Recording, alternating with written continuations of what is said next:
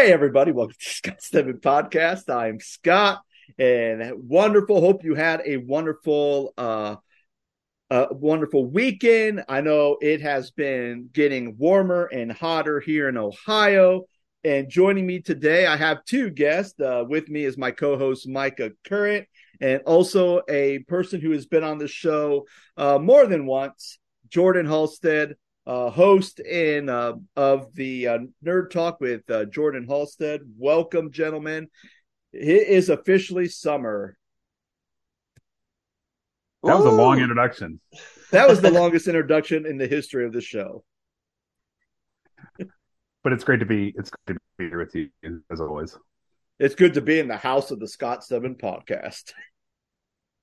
Instead of the house of nerd, like with Jordan on Thursdays. That does happen on Thursdays, yes. Thanks for having me, Scott. Yep. All right. So before we dive right into our topic at hand, stories gone wild, I will go ahead and jump first because I just thought that this was fascinating. So years ago, this was 10 years ago, I was on Facebook and, someone posted kind of this quote, like something that they learned from Bible study. And they posted the quote. And it was about the parable of the 99 sheep.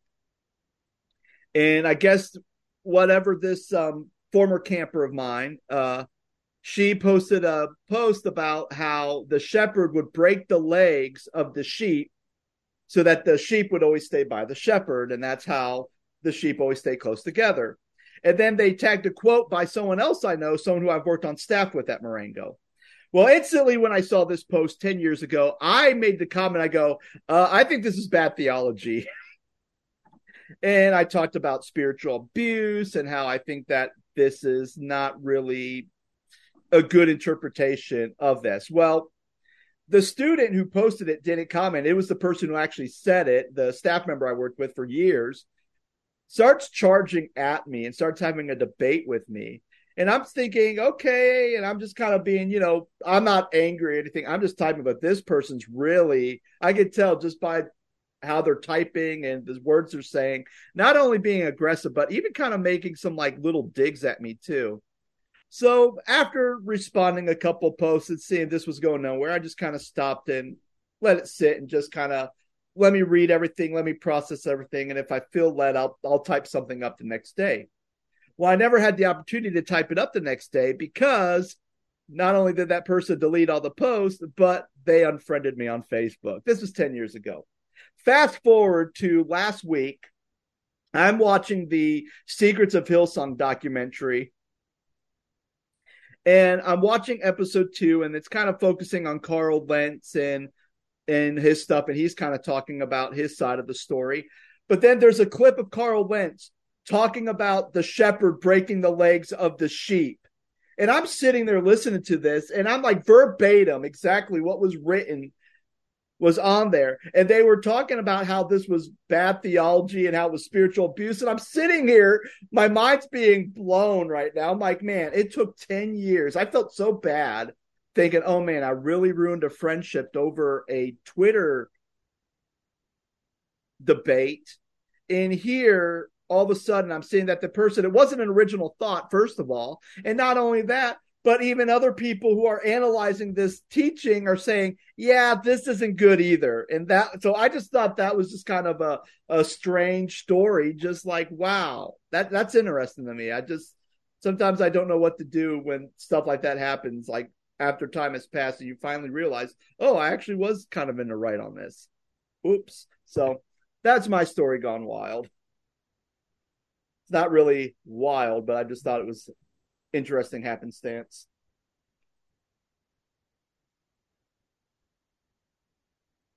I thought you were going to call on somebody to do the next one. Who wants to go next, fellas? Is it going to be Micah? I think Jordan should, since he's our guest today. All right, Jordan, you go. Yeah. All right. Yeah. So we were gifted, ministry. Sometimes you get this beautiful gift from someone. They'll pay for your dinner. They'll say, hey, we'll babysit. Hey, like this night is on us. You get those gifts, very, very rare, depending on your situation. But I've been in ministry almost 8 years this fall, from part-time to full-time and whatnot. But we're we're sitting there about a month ago, and I'm at the zoo, and I get this, hey, do you want to go see Hamilton with us? I bought you and your wife tickets. And I was like, yeah, like I love Hamilton. I think this is going to be a great show. I've never seen anything live other than like high school drama versus like civic theater. So we go last night, and I kid you not, like there's this beautiful scene. Like I'm right near the middle.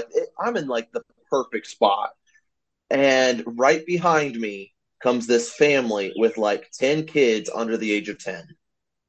And I'm like, okay, we're going to see what happens. The kid directly behind me puts his feet up on my chair. And I'm a youth pastor. Like, I can handle some good, like, ribbing and things like that. Like, if you're going to be stupid, like, I've got patience. At least I like to think I have more patience than I probably do. But I'm sitting there, and, like, through act one, this kid is, like, just straight up kicking my chair. Like, me and my wife both look at him. And after act two had started, he started kicking again. And I don't know if he even realized what he was doing or if that he was being disruptive. I turned around and I'm like, please stop. And like this kid, I swear he thought I was going to punch him. Like just the straight sheer fear this kid had. And his parents were like, what on earth did you do? And I'm just like, just enjoy the show, Jordan. Just enjoy the show. But someone looked at me and was like, I thought I was going to stop you from throwing the kid off the edge of the balcony. Jeez. And I'm like, I'm trying to figure out, like, Hamilton has a lot of cursing in it, and it's got, like, his love affair and things like that. Like, why do you want to take kids who are under the age of 10 to this thing? Like, I've got a 3.5-year-old son, and Katie, my wife, she's like, I think there was someone who brought their kid that's all his age. Like, he looks like he's our kid's age. And I was like, why would you pay for that seat? Like, these are not cheap seats. These are at least $100 seats. Like, why would you pay for all these seats? Yeah. Just to bring kids who are not going to enjoy the show, who are going to kick the chairs in front of them, that are talking and singing wrong, which is even funnier. The kids were singing the wrong lyrics. But I'm just like, I mean, sure, you can enjoy the show, but right now at that age, just let them enjoy Disney Plus. Yeah.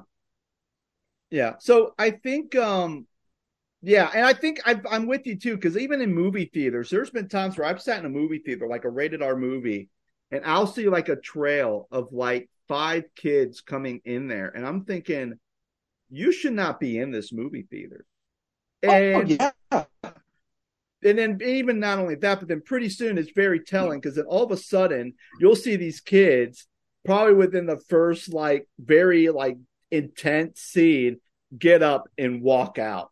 And and sometimes I don't know if it's just because they went into the wrong movie theater, or I know there's sometimes where I've seen parents literally, they will take, and this was back like early 2000s. I don't think they'll get away with this anymore, but literally give money to their kids, drop them off at a movie theater for a couple hours. Oh yeah. And then the kids are in there by themselves, and there's no parental supervision.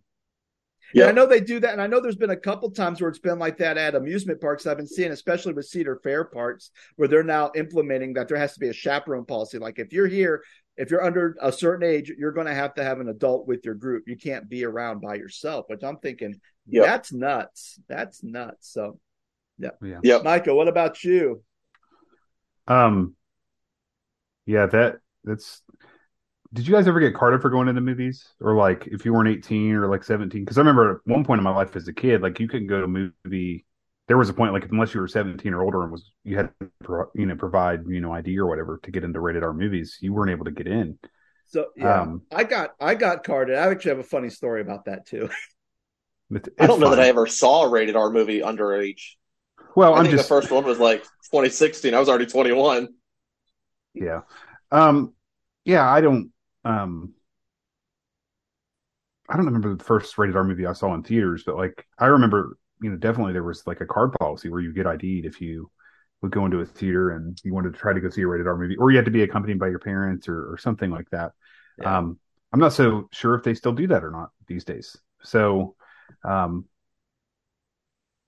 don't remember if it was, we cover a lot of the Marvel movies, but we went and saw, there was a movie recently we went and saw, like there was a bunch of teenagers in there.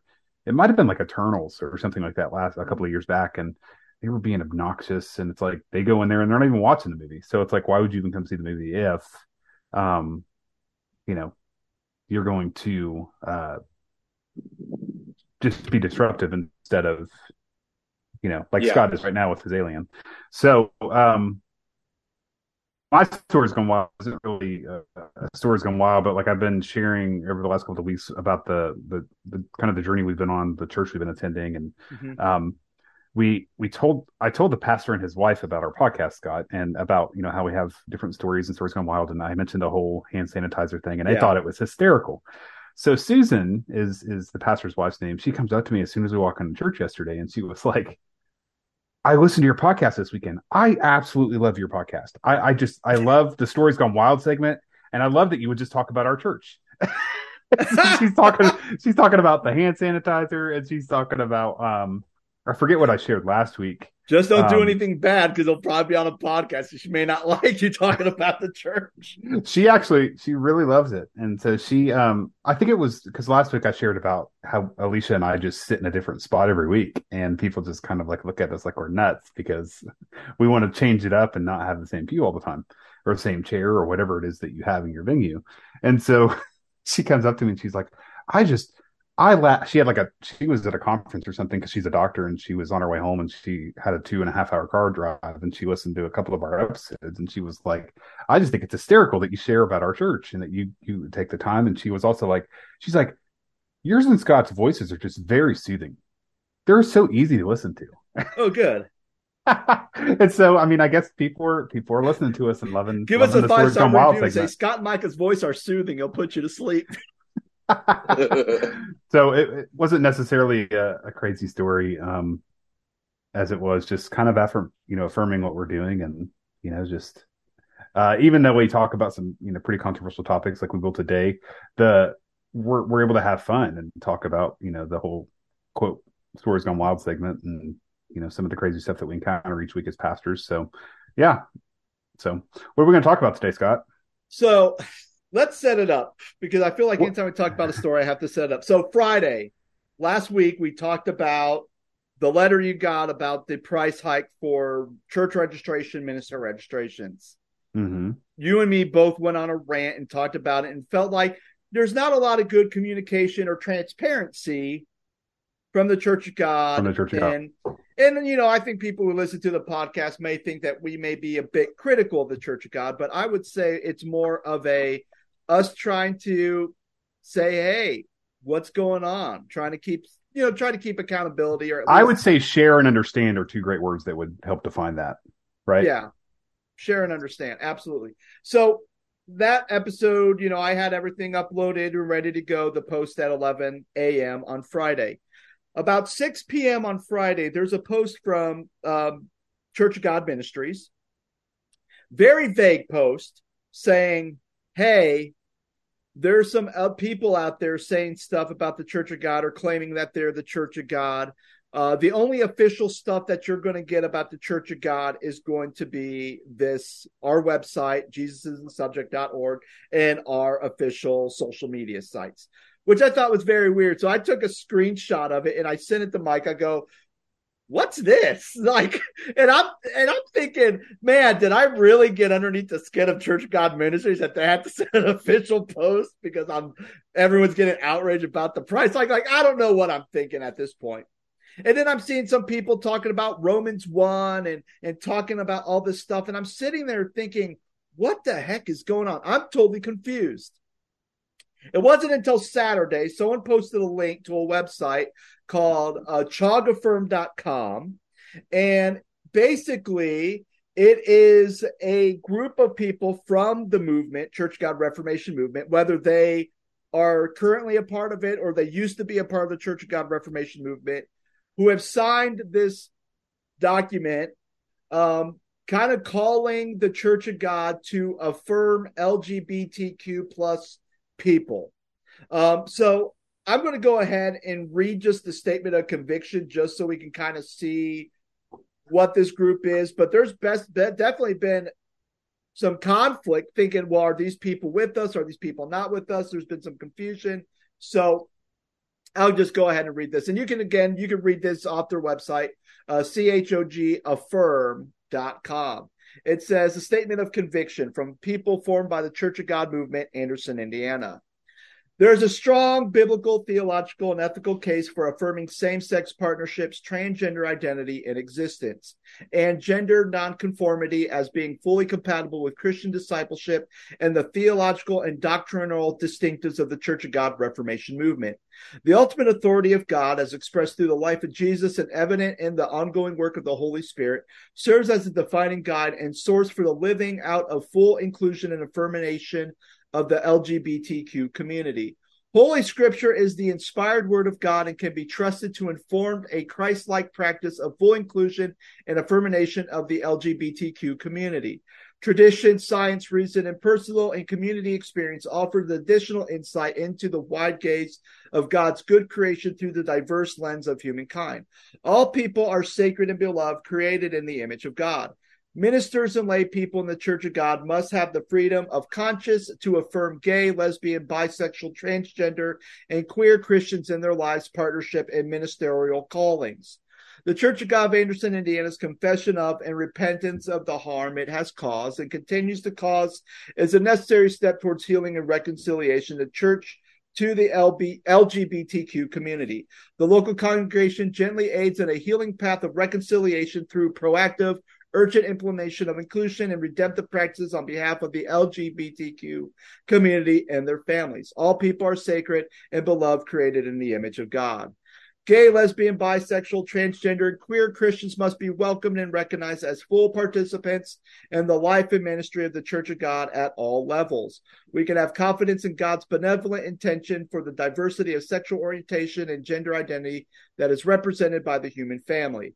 God fully accepts and celebrates people of the LGBTQ community, regardless of faith experience or religious affiliation. All people are sacred and beloved, created in the image of God. And then you have something where you can sign your signature. You can read people's stories. There's some resources. There's more information about this movement that kind of goes and details all the church communication from 1977 all the way up to 2019, official letters that have been sent to those in higher ups at Anderson. And there's also a hotline for people to call about whatever. There's the Trevor Project, National Suicide Prevention Hotline.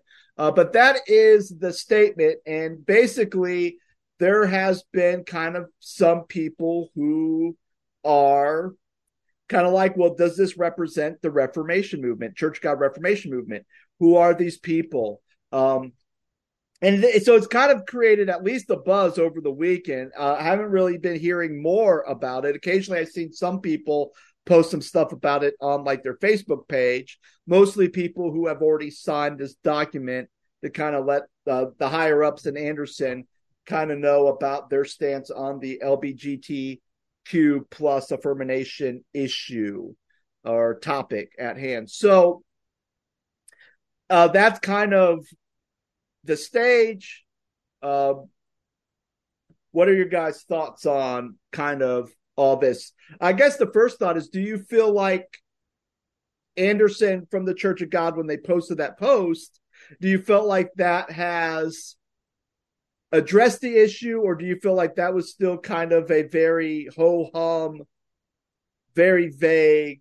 Because again, I had no clue they were talking about this when they first posted it. I didn't really know what they were talking about, which again led me down this rabbit hole to find, the Church of God Affirm. So either Micah or Jordan, whoever wants to start first.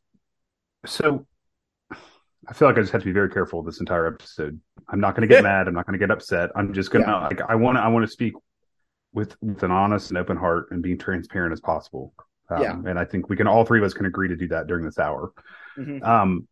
I, like you, Scott, had no idea what this was about, right? On Friday, when you sent this to me, I looked at it. I'm like, what is going on? And so I don't know if you used the word or another friend of mine used the word called a news dump. Was it you that said that, Scott? I don't know. It wasn't me, so it must have been your friend. So I've stated openly on this podcast that I work at Miami University, and usually when they want to send out like this an email blast, because we're a pretty big institution, they send something out at 4:59 or 5:01. And if it's something from the president or the provost or whoever, and it's bad news or it's like a big announcement or something, they wait till everybody has left for the day, and then they click send on that bulk email, and that's what they call a news dump, or a story that gets out there that they know that people are going to react to. In most cases, it's super vague, right? And there's not a lot of crystal clear answers, right? So, with that being said, same deal with this news dump. It went out at like 5 o'clock on Friday on Church of God Ministries social media, and they came out and said basically that they have no association with this group. When Jordan and I talked on Saturday, Jordan was like, well, why didn't the Church of God just come out and have a video or did something where they were like, hey, this is where we are, this is where we stand, this is what we're doing, and be open and transparent. And it goes back to, Scott, to the conversation you and I had last week about communication across the board. Why can't people be more transparent with their communication? And I've said this as well, like, for a bunch of communicators, we suck as communicators, right? Yeah. We get paid to be communicators. We get paid to be pastors, and we suck at communicating. And I don't understand why it's so hard to get a video saying, hey, this is where we are. But too, I've also said too to Jordan, and I think maybe to you too, Scott, that like I think somebody's going to get upset no matter what you do, right?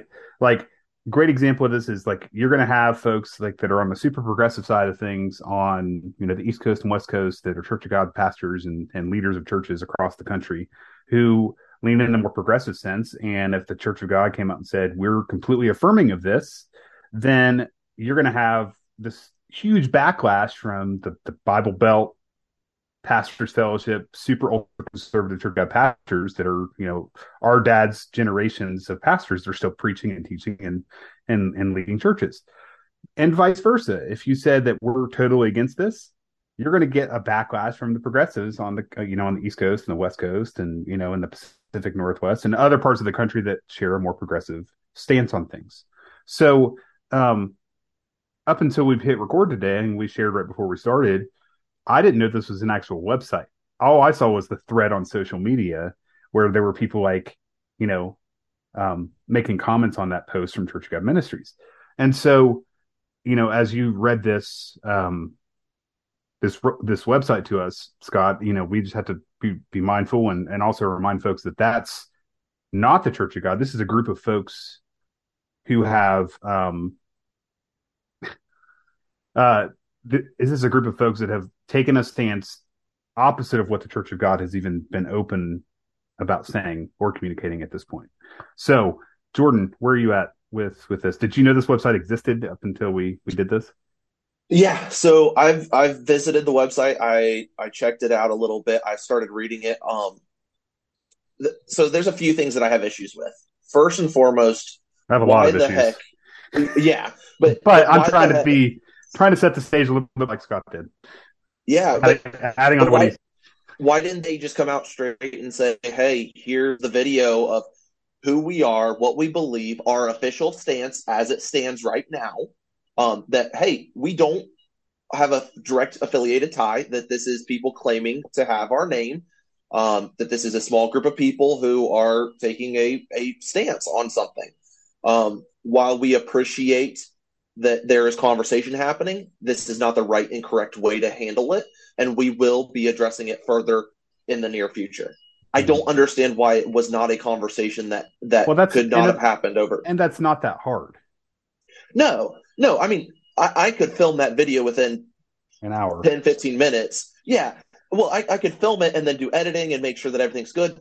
And it's not like we don't have videos and editors who could easily do this kind of stuff. The head of the Church of God, and not even just Jim, but anybody who is up there. Like, you could have had the board of elders who oversee everything. They could have easily gone in and said, we don't agree with what is being said because this is what the Church of God believes.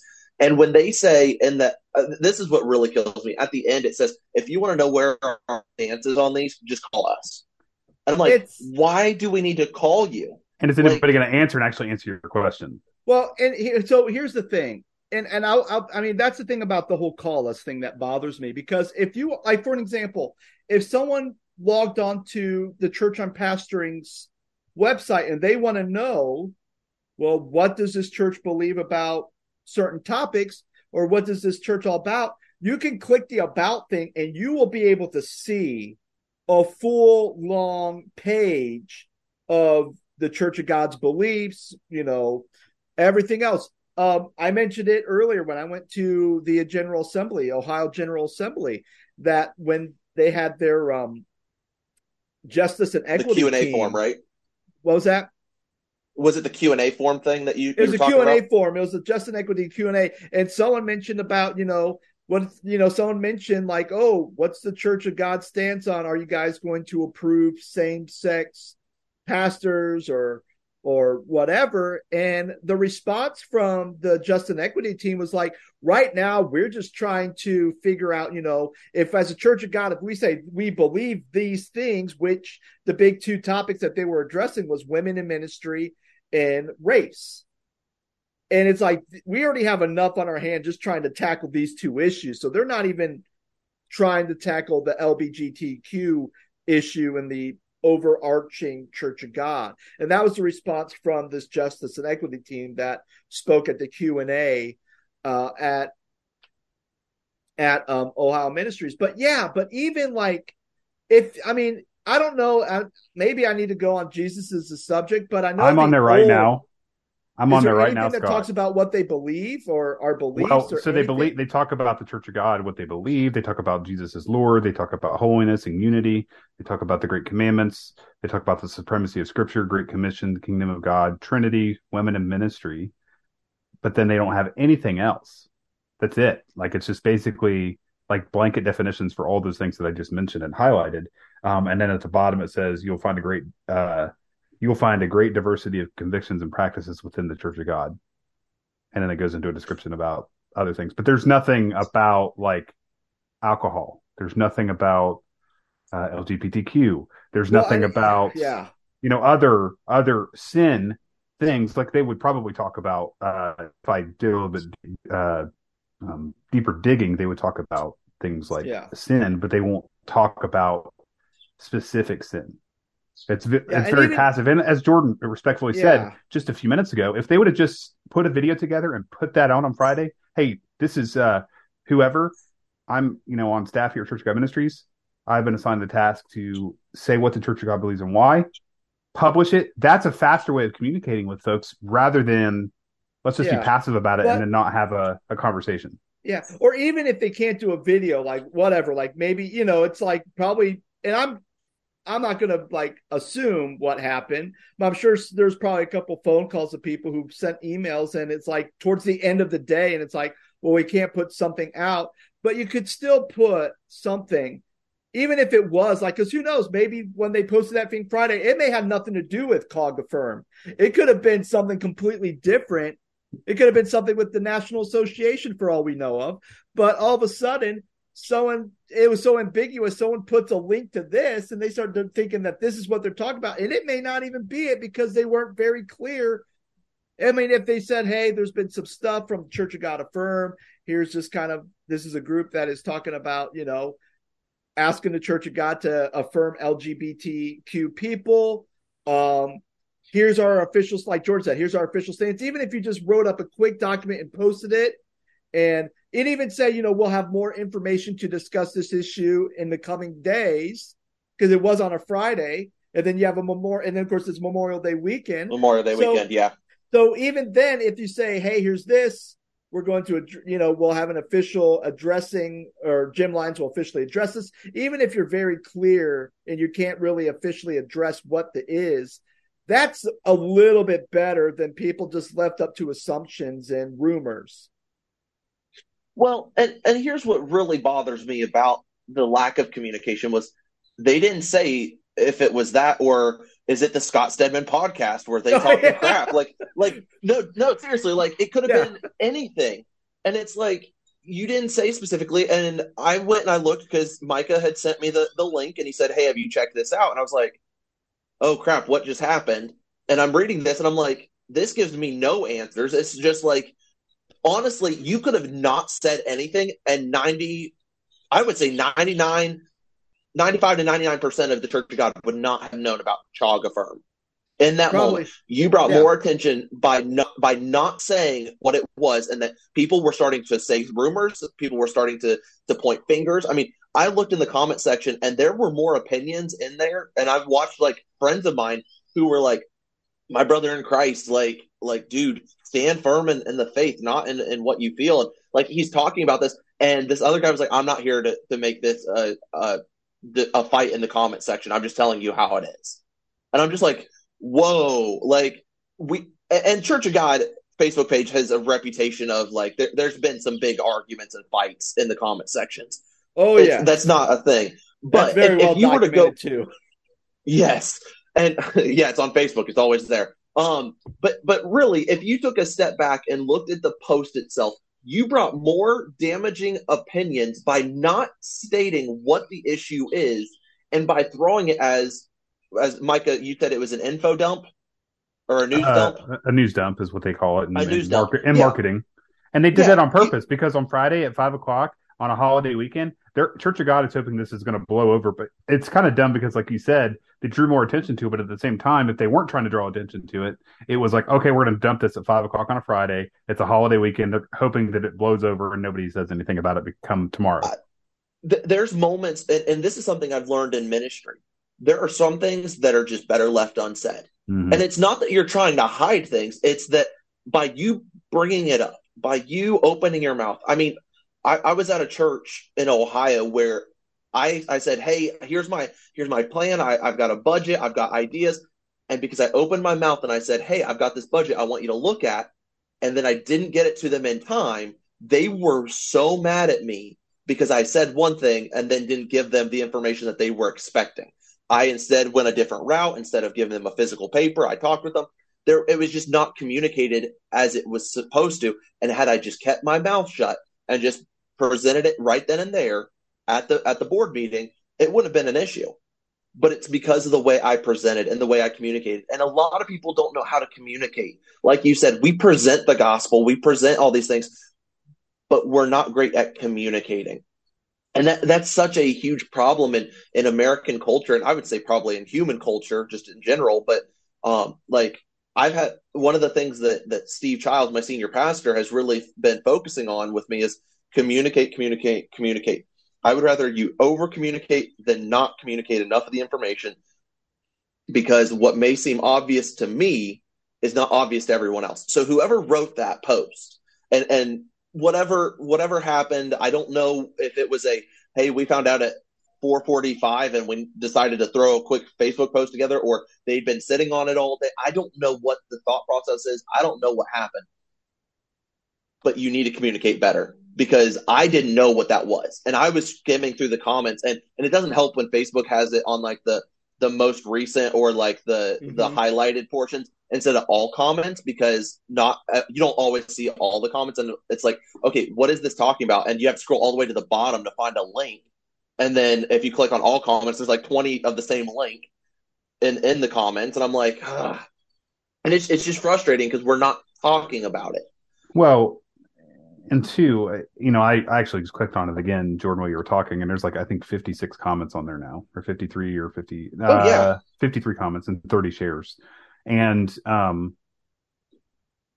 everything from, are we not allowed to have non-threatening conversations about race and sexual ethics, to I will turn in my credentials tomorrow if that means you guys are affirming and allowing this kind of belief within the Church of God. You have both sides on the far left and far right. And as we were talking at the beginning of this with Scott just having this very real open heart spot of just saying, I'm trying to find the middle ground where we can have this conversation. Well, and two, like you said a word, Jordan, but culture, culture is definitely taking a role in all of this. And, the church is the first one to be attacked. And it's very frustrating because, like, if you guys have been following the news, Target, have you guys followed the Target story at all? Yes, I have. Target lost $9 billion last week because they were pushing the woke transgender I don't know if it was a clothing line. I don't know if it was. It was an LGBTQ plus kids line. Okay. So people spoke up and they were like, we're done. We're not shopping there anymore. So Target lost $9 billion last week in their stocks because of them pushing this. And it's not like, right. But it's more of like, okay, we're doing this instead of, trying it out. We're going to just do it. Right. And so like, I kind of feel that way about this with this Child Affirm thing. Like you said, both of you said at one point or another during this podcast, I think Jordan said it, but like 95 to 99% of people wouldn't have known about this unless Church of God posted about it on their social. Yeah. And yeah, absolutely. I think you're going to, ultimately, we're going to have to wait and see what happens. Mm-hmm. Yeah. I think we're going to have a lot of blowback either way. You can't just stuff it all back in. So I'm really struggling, and like we haven't even got into the meat of it, but it's like, let's just say you're an ordained pastor and you're for it. Okay, what do you do? And then the Church of God says, no, we're against it. What are you going to do? Okay, what if you're against it and the Church of God says, you know what I mean? Like, and do the opposite. And it's like, what are you going to do? Are people going to hold people accountable? Are people going to because people aren't, some of the folks that are coming in this thread, I've known them because some of them I've been in seminary with, some of them I've taken classes with, all those things. But it's very frustrating because the lack of transparency, because like, okay, what if somebody said they're for it? Okay. And the Church of God is clearly against it. Does the Church of God then take your credentials? Okay. What if you're against it and then the Church of God is for it? Do you surrender your credentials? Like, where is the transparency in all that? So this is where I can kind of speak a little bit into that, just to see what has happened with the UMC over the last few years. Yeah, because you're working at a UMC church. I'm working at a UMC church, but even then, there was a time where I did a couple podcasts. One was a podcast with a former Church of God kid who's now he's lead pastor at a UMC church, Caleb Henry. Know him from camp ministry. We both went to Anderson together. And then also Sarah Locke, who was the pastor at the Christ United Methodist Church in Stanton, which is down the road from where I pastored at the First Church of God. And what happened, the implosion or the explosion that happened there was the UMC church has been affirming of LGBTQ people.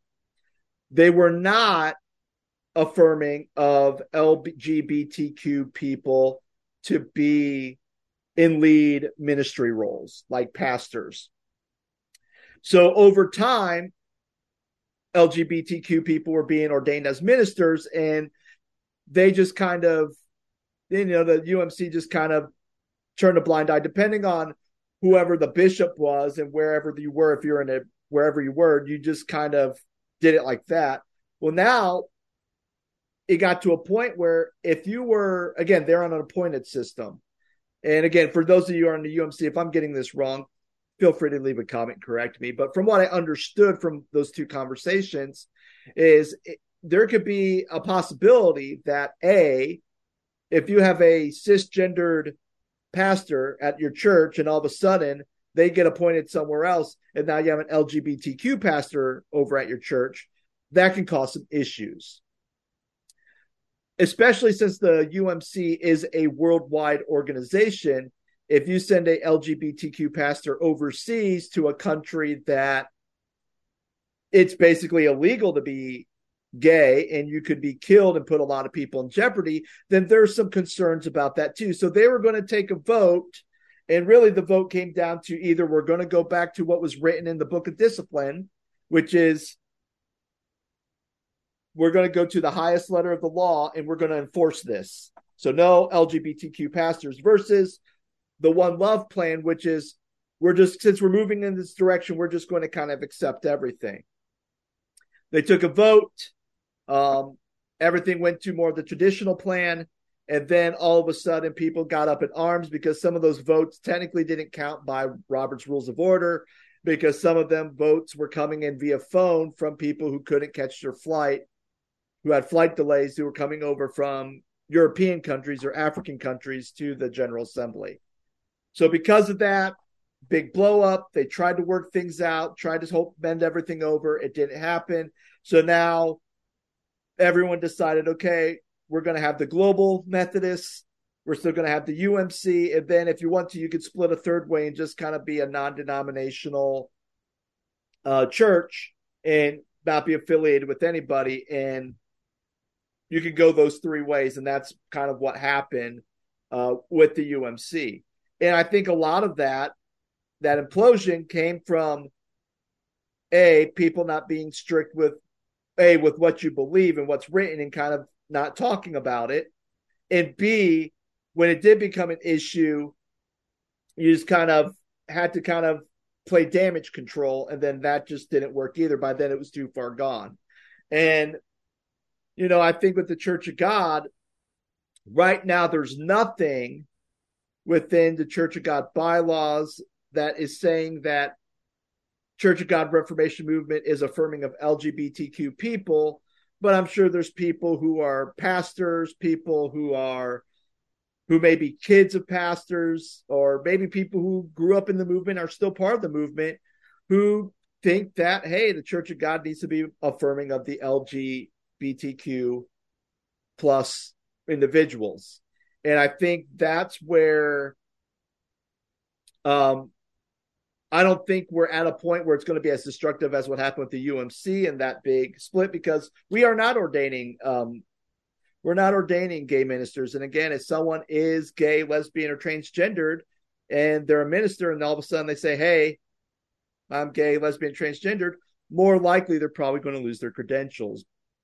At least that's the way I understand it from the higher up aspect of it. So, well, I would say that even if you marry someone and like you're performing a gay wedding, like even that you may be surrendering your credentials. I know a few pastors who've had to do that. Yeah. Mm-hmm. Well, and I think the thing that I struggle with, and like my wife and I have always said this, and this is a firm belief in our home, is that, you can love the person, but not their sin. And if you believe that being gay is a sin, just like if you believe that being an alcoholic is a sin, just like you believe that idolatry is a sin, just like you believe that idolatry is a sin. Jordan and I had this conversation the other day. I'm sure there's gay people and transgenders that go to your churches. You may or may not know that. And I think, Scott, I shared a story with you about a guy that attended my dad's church, and he was gay. And they found out, somebody in the church found out that he was gay, and they told him that he wasn't welcome there anymore. And so they basically just shunned him and turned him away. And my dad was just flabbergasted by the thought that somebody would say, hey, you're not welcome here because you're gay. It wasn't that he was coming to church or hurting anything. It was because he was serving, and they until they knew he was gay, everything was fine. And then when they found out he was gay, it was like, you're not welcome here. So there's a complete and total difference in being gay and being welcome in the church, and being gay and then going into the church and then not being welcome into the church and not being able to serve. And so, like, I have friends that are gay. I have friends that are not believers. I have friends that have struggled for years with their relationship and what they believe as far as both being a Christian and a homosexual. And I love them, and I would take a bullet for them. And I've said that before to them, but it doesn't mean that I have to agree with what they are or what they claim to be. Doesn't mean I'm not going to love them. But the other thing that Jordan and I had the conversation about the other day on the phone was that, like, at what point do you draw the line? And what point do you draw the line as far as them serving in a local church? Like, can they serve? Can they not serve? Or are they walking towards reconciliation and not being that anymore? Like, and Scott, you said it earlier in reference to, are they in, not recovery. Recovery is not a word for it, but like they've come to Jesus, right? And they believe in Jesus, and they've had this salvation experience, and they want to turn from being that, and they're no longer transformation. Yes, that's the word. Thank you so much. You said transformation. So like the transformation happens or is happening, and so if the transformation has truly happened, and they're like, oh, I'm not gay anymore, and they're going to be like, oh, I'm straight and I'm going to walk with Jesus and do the best that I can they serve at that point? So Jordan, you can pick it up from there, because you and I had that conversation the other day. Well, and I think we need to take does anything that I it just makes sense? I'm trying to wrap my head around this as we go. Sometimes I feel like, and I'll let Jordan, I'll let you go. And I'm also scared to have this conversation because I don't want to be persecuted, right? Like, I feel like we're going to be persecuted. Well, cancel me. I'm good. I think I'm not trying to. I'm not. It's just. It's hard. It's a difficult conversation to have because you're afraid that you're going to be persecuted because that's just the culture we live in. It's the culture that we live in. Whether you share your beliefs one way or another, it's like, oh, you're always going to have somebody that's opposing you, right? And if I don't agree with that, it's like, oh, you're not Affirm. No, it's just what I was raised on and what I believe and why. Well, I want to know, is it a difficult conversation because of the culture we're in, or is it a difficult conversation because for years, anytime when this conversation has come up, we're not going to have the conversation. And now it has gotten to the point where now it has to be. It has to happen because you've denied the conversation. And now you pushed it off too long. The bomb's ready to explode. Well, I've also wanted to say too, to both of you, like, when we started this, why now? Why is this a thing now? Like to piggyback, Scott, off what you just said, like we've avoided this conversation for years and years and years. Why now? What's changed? I mean, culture has changed. Yeah. Well, okay, so let's take a step back really quick, because I feel like there's two questions that I really want to talk about. One, is it the sin that they're gay, or is it that they're acting upon it? And where do we stand on that? Because for me, like, my brother drinks. Now, he had this conversation with me. He said, just because I drink does not make me an alcoholic. The alcoholic side becomes the sin, where if I enjoy a drink here and there, Jordan, like, we were raised so conservative. Like, my parents were like, don't drink. Like, don't drink, don't drink, don't drink. And my brother came to me and he said, I'm not an alcoholic. Scripture says don't get drunk. If I'm going and getting drunk, like, that's one thing, but being gay, I take it the same way. Like, if they are attracted to somebody, like, they can't fight attraction. That's something that God has to work on them with. That's not something that they can just be like, because I mean, like, if I see someone who's good looking, I'm going to take notice to that. I mean, anybody would. It's just an instinct. But to act on it, like, I think that's where that line gets drawn. If we were to go in and say, hey, like, because you said your dad's church, they threw him out, or they said you're not welcome, that guy. What if he's not acting gay? What if he's not acting upon those urges? He's not looking at it that way. Mm-hmm. What if he's just saying, I'm just attracted to men, but I'm living a celibate life. I'm not acting on this. Okay, is that wrong? Like, I would disagree with that personally. And honestly, I don't care if they're people who are acting on that or not. I won't have them in a leadership position to serve, but that wouldn't stop me from letting them serve. And when I say serve, I mean, like, or being welcome in the church.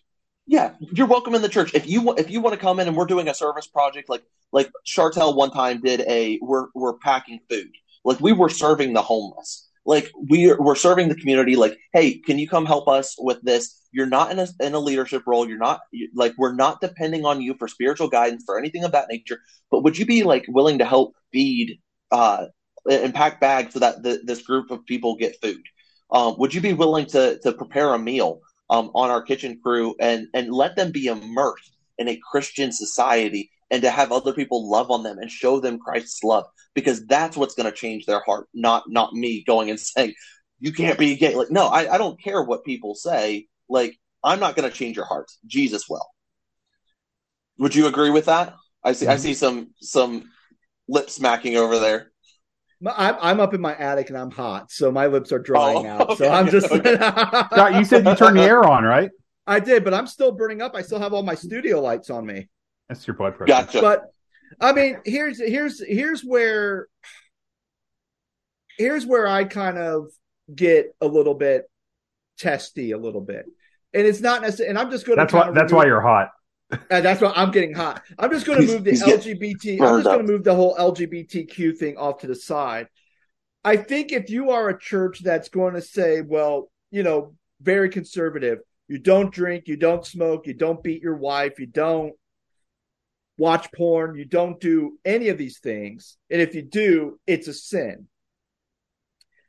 And then if that is it, then you need to be consistent with that and cleared up front, even in a local congregation setting. The thing that would, I mean, I still remember the one question that bothered me when I was candidating, when I got my position in Virginia, was they asked me if a gay couple came to the church, would you accept them into the church?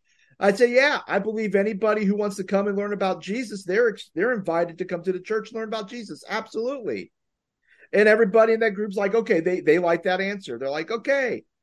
And then the next answer is like, well, how long, if they are not repentive of their lifestyle, how long should they stay in the church before I kick them out? And it was a weird, so I'm sitting here thinking to myself, like, well, that's a weird question because who decides on how long the transformation process happens? It's not me who decides transformation. My hope is if this couple comes and they want to come to Jesus and they love Jesus, they give their lives to Jesus and they want to learn more about Jesus and the Holy Spirit's doing a work in their lives, then that's not for me to judge that on what the Spirit's doing in their lives. I'm just there to kind of help guide them and usher them and be a guide in that process.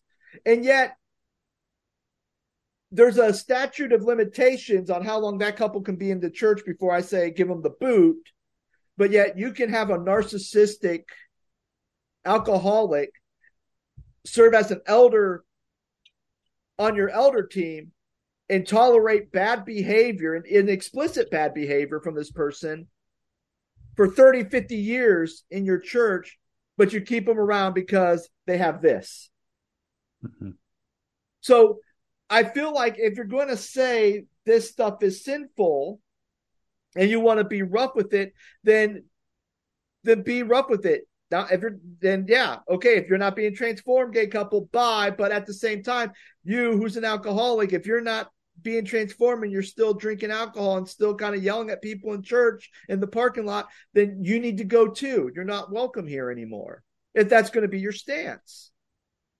And at the same time, if you're going to be affirming to everybody, then affirm everybody, bring everybody into the door, hookers and prostitutes, bring them all in, but don't say, okay, we're going to bring these people in, but you people, you wearing that red hat, get out of here. Like, to me, I just think that it has to be about consistency, not only from the top, but even at the bottom of the local level.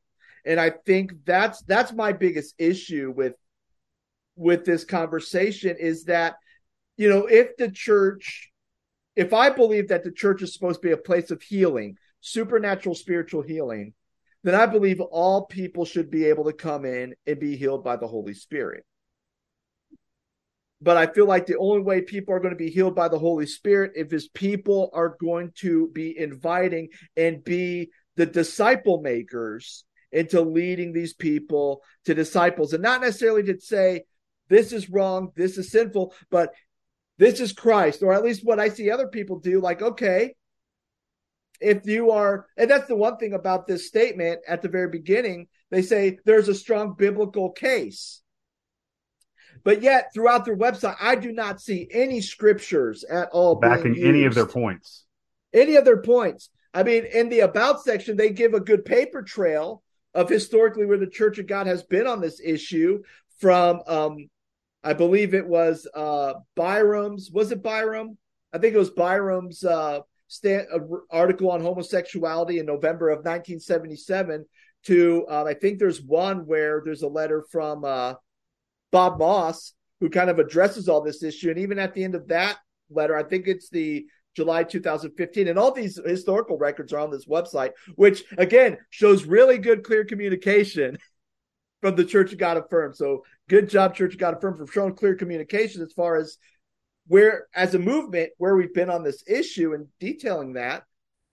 But if you're going to say there's a good biblical case for it, then where is it? Because I'm not seeing it on this website. And I think you got to prove it. Yeah. I mean, or at least if this is the scripture you're using and you want an interpretation is good in community.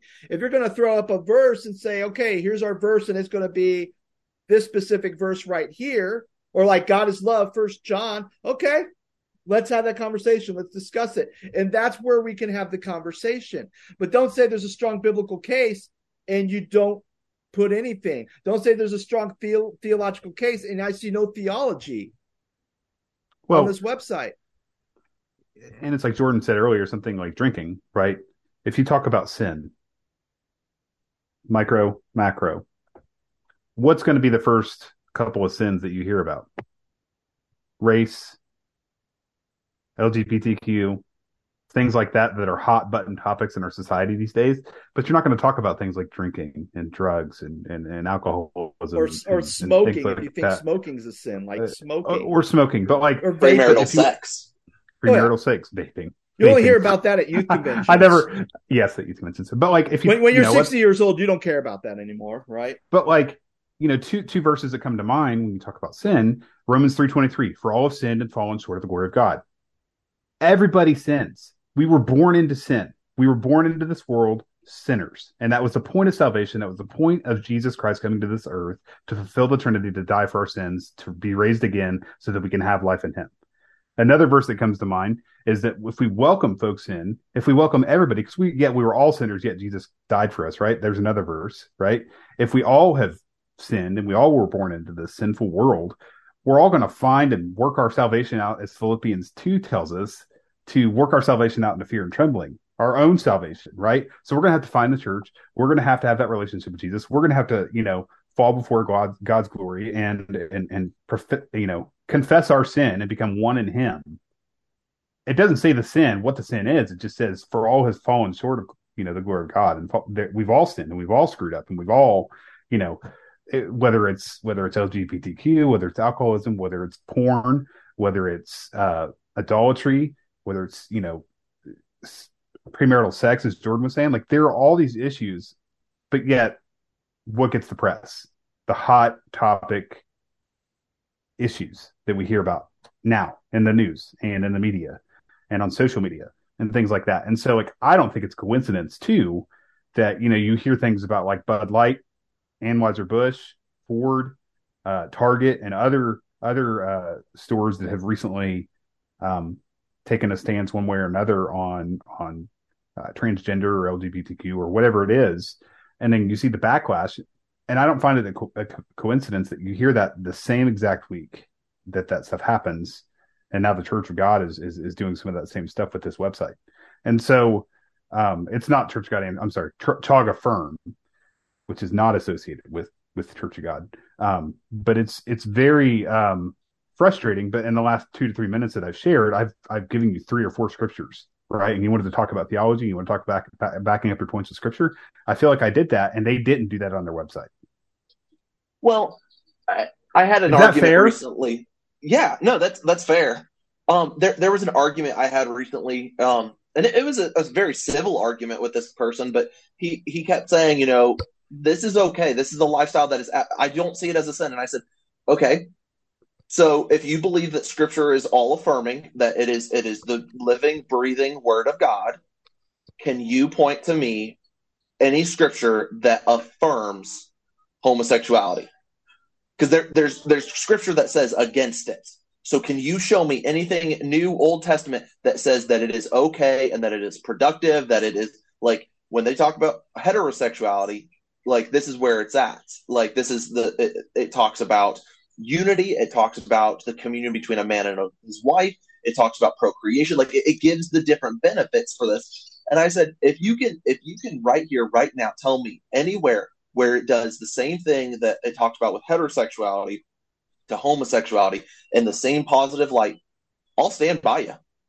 But there's nothing in scripture that tells me that this is okay. And so for me, like, I'm trying to love these people. I'm trying so hard to make sure that I understand what their point of views are. And I've talked with a few friends in psychology who are also pastors, and they said one of the biggest issues that's not being talked about is that people who deal with homosexuality, a vast majority also have sexual trauma.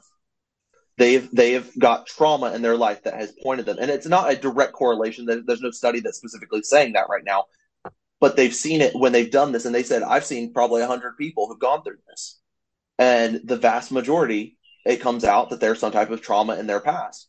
And I like you were saying, that it's no coincidence that it's this week that all this is happening. I remember back in February, there was I want to say the TMA, the GMA, something like that, where Sam Smith came out dressed like Satan, and he was doing the song "Unholy." And what happened right after that? What do you guys remember? What happened right after that? The following week, man, I don't follow the GMAs. Asbury Revival. Asbury Revival happened right after, and I remember sitting back thinking, when Satan is ready to make an attack, God one-ups him. There's never a moment where Satan has the upper hand. And I'm sitting back thinking, okay, if the Church of God Reformation movement through Anderson, Indiana, would go in and just say, this is where we stand. We're not saying that they can't be a part of our church. We're not saying that we have anything against them, but that sin is a sin is a sin, and that God sees all sin as just removing yourself from alignment with Him. Willful transgression against God.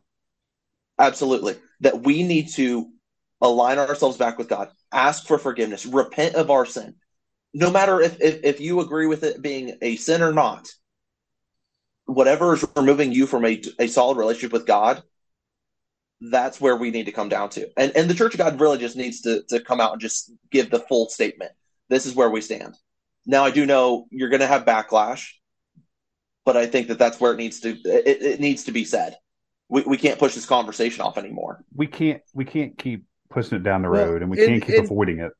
And I think that's the big, and I mean, here's the thing. I think the big thing is there has to be at least something. There has to be at least a conversation, or there has to be something, even if it's at a general assembly, just basically saying, hey, because even, looking at the resources and stuff, even the thing with the letter that Bob Moss wrote, where he's kind of talking a little bit about the kind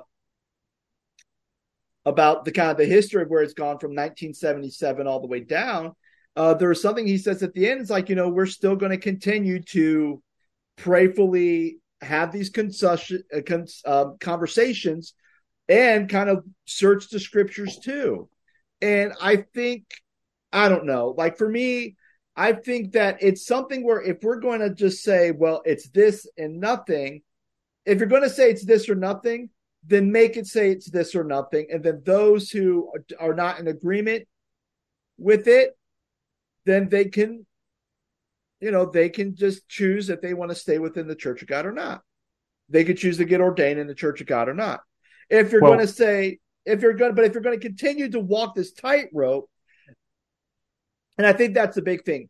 If you're going to walk the tightrope, at least walk the tightrope with purpose. At least walk the tightrope saying, okay, we're going to try to build a bridge, and we just want to sit and have conversations, and let us not try to rush anything, but let us be proactive in having this discussion. Let us be proactive in searching the scripture. Let us be proactive in looking at counseling data, scientific data, whatever it is, and then have a bipartisan group of people from the Reformation movement, people from Church of God Affirm, saying, okay, we sat here, we talked about everything, and here's basically where we kind of came up with, and go from there. If you're not going to be direct, and you're going to kind of balance it, but you're not really have any direction on where this tightrope goes, you're just kind of standing on a slack line and hope you don't have your legs spread and whacks you right between the legs, then at least have a purpose with what you're doing. If you're still going to keep the door open, if the Church of God wants to still continue to keep the door open to have these LGBTQ conversations, then at least have a purpose, at least have a plan, at least invite people whose signatures are on this thing and have the conversation. If you're going to say as a movement saying, this is not up for discussion, everything we said in 1977 is the same thing what we believe in 1995, is the same thing we're going to believe in 2023, then say it and be done with it. One of the last things I want to say because I feel like I could go all day about this. But Oh yeah, you know, I think so but too. one of the things that is very hurtful to Hmm. me is, and who's somebody who's experienced this, and you guys could probably share your experiences too. But like full transparency, this is part of the reason pastors our age are leaving the ministry every day. And it's not because of a partisan conversation, it's because of the lack of transparency as to what we believe and why. It's like why can't we have open communications and know what we believe and why?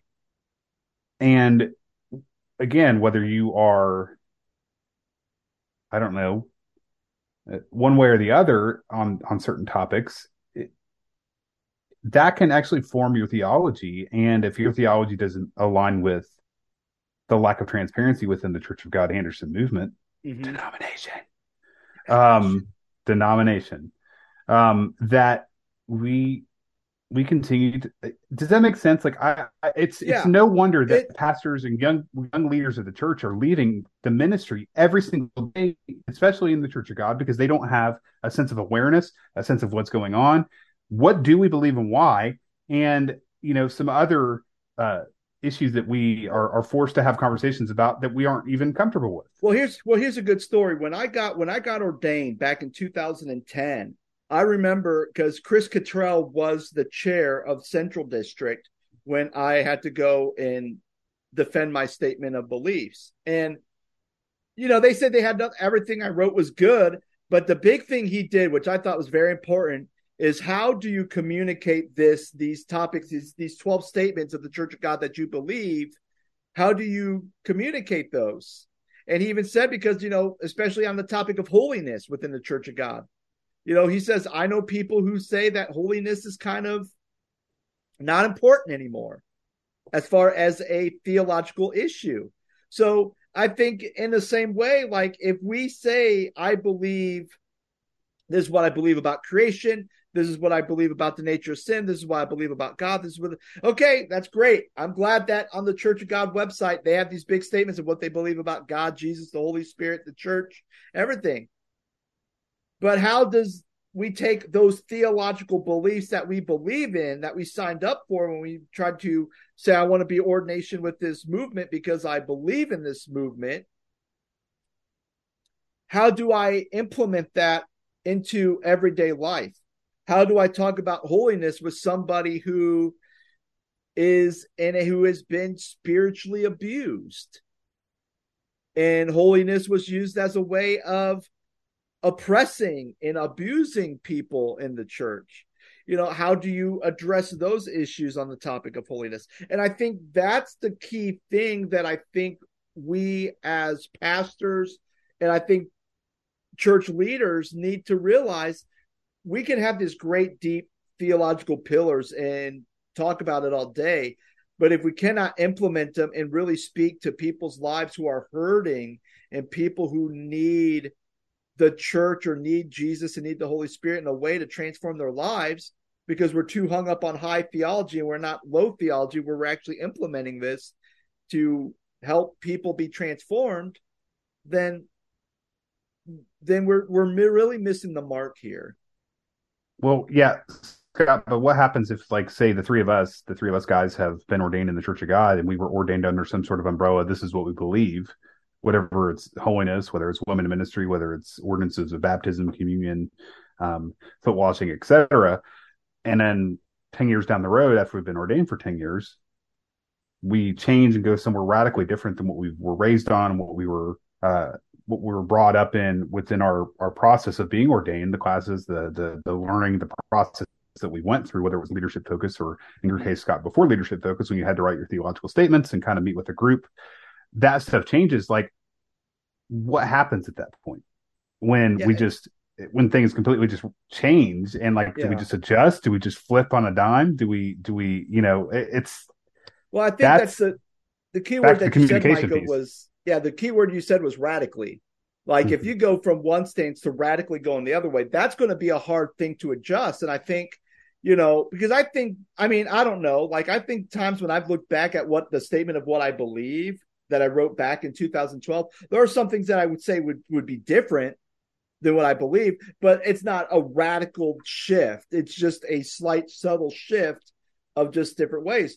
But I think it'd be the same way. Like, if I had a really radical shift of what I believed within the Church of God, then basically what I would do is I'd say, okay, if I still feel God's calling on my life to be a pastor, and there's been this big shift, then I need to go, okay, well, what other movements or denominations are out there that address this issue that I believe, and then go seek ordination with them and just transfer my ordination.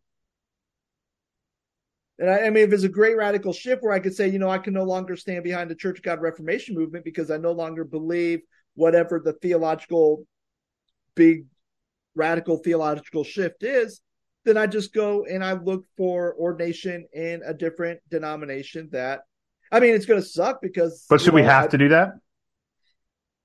Well, I guess that's the thing. I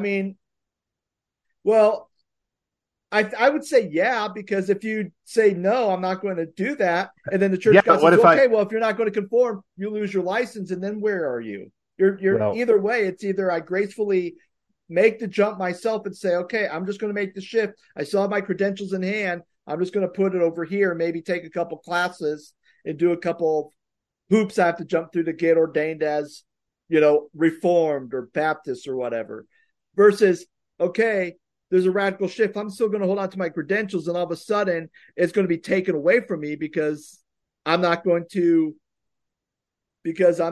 follow alongside this. And then all of a sudden I don't have anything. All my what happens and everything is gone. So let's say I change, or you change, or Jordan changes to another church or denomination, and then that church starts affirming in something you don't believe in. So do you just do it again and just keep hopping and hopping and hopping until you find somewhere that doesn't do that? Well, and I think I'll never change. Well, I think this is the big thing that D.S. Warner got into at the very beginning about denominations. Because if you get so caught up in denominations, you're eventually going to be disappointed. So I think that's kind of the big argument that D.S. Warner had. Like, why can't we just be Christians? Why can't we be one Church of God? Not denomination, but one Church of God. Denomination. Just that. But once you became a denomination, you now have to struggle with these issues about sanctification, about how the Holy Spirit works and the ministry of the Holy Spirit. Do we flop on the ground as fish or don't we? Or even the thing with LGBTQ issues. You now have to deal with that as a denomination. If you weren't a denomination, you could just say, well, whatever. It's whatever you believe the Bible teaches and what you believe theology and the scriptures say. Then if you can prove that scripture is in support of LGBTQ issues and all this stuff, and that's what you believe, then there you go. There's no higher up, or there's no credentialing board that's going to stop you or take away your credentials, because there is no denomination to stop you.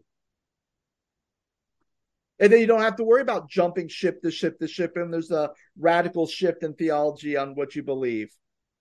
Even if we get away from the LGBTQ issue and just say baptism, okay, Church of God says, okay, we're now going to baptize babies. How many of us are going to be like, okay, whoop, I'm jumping off the ship? Jordan's jumping off that ship. I'm not baptizing a baby. Not today. Even the whole baptism of baby thing, and I'll kind of wrap this up.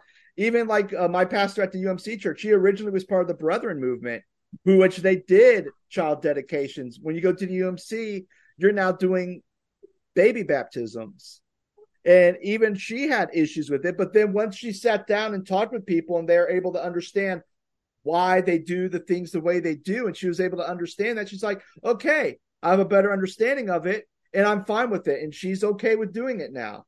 And I'm sure if she sat there and she goes, okay, I understand, but I'm still not okay with it, then she probably would have just went and probably been with the Church of the Brethren, or be ordained Church of the Brethren, or some other thing that would have aligned with her views. So yeah, I think even though we've kind of skirted around the LGBTQ issue, or at least the Chicago Affirm issue, and not really dive deep into that whole thing. I mean, the big issue is that there has to be a conversation and there has to be communication, transparency, communication. All the way I feel around. like the last couple of podcasts has been about communication. It really has to be about communication. Well, and Scott, I'll tell you this much. In 2 years of being out here in Oklahoma, if I've learned anything, it's just that we have to learn how to communicate. It's not just about presenting the gospel. It's not just about reading words on a screen. It's about communicating effectively, that people understand the message, that they understand what God is trying to say, and that we are communicating through hardship.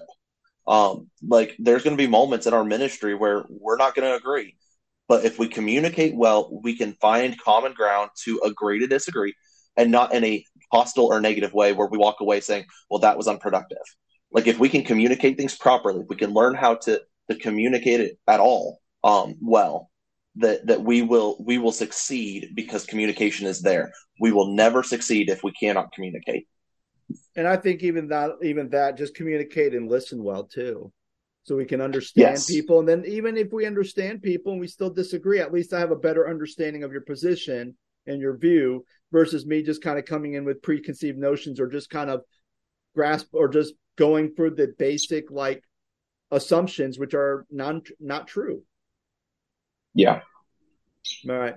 So friends, I don't know where to go with this. We're done. I'm hot. But thank you, Jordan, for joining us. Thank you, Micah, again. Absolutely. For your guys'. Again, like you said at the beginning, we want to try to be careful with this because, there's a lot to really unpack here. But really, yeah, communication and listening are going to be key to really try to. Well, they're going to be key in the next few steps. Yeah. Yeah, absolutely. They're going to be very key. And I guess we'll just be seeing how the Church of God responds to this, or if they're going to continue to sweep it under the rug and kind of see what's going to explode, if anything, if they keep sweeping under the rug. Because sweeping under the rug is not going to win any favors. It's really just going to cause a lot of damage on both sides of the aisle, wherever you stand on this. Yeah. And keep sweeping it and undressing it. But friends, that's us. Thank you so much for listening. I hope you have a wonderful rest of your week. And we'll be back at blah, blah, blah. I can't even talk. Be back with another episode. I almost did my Porky Pig impersonation. Bye, guys.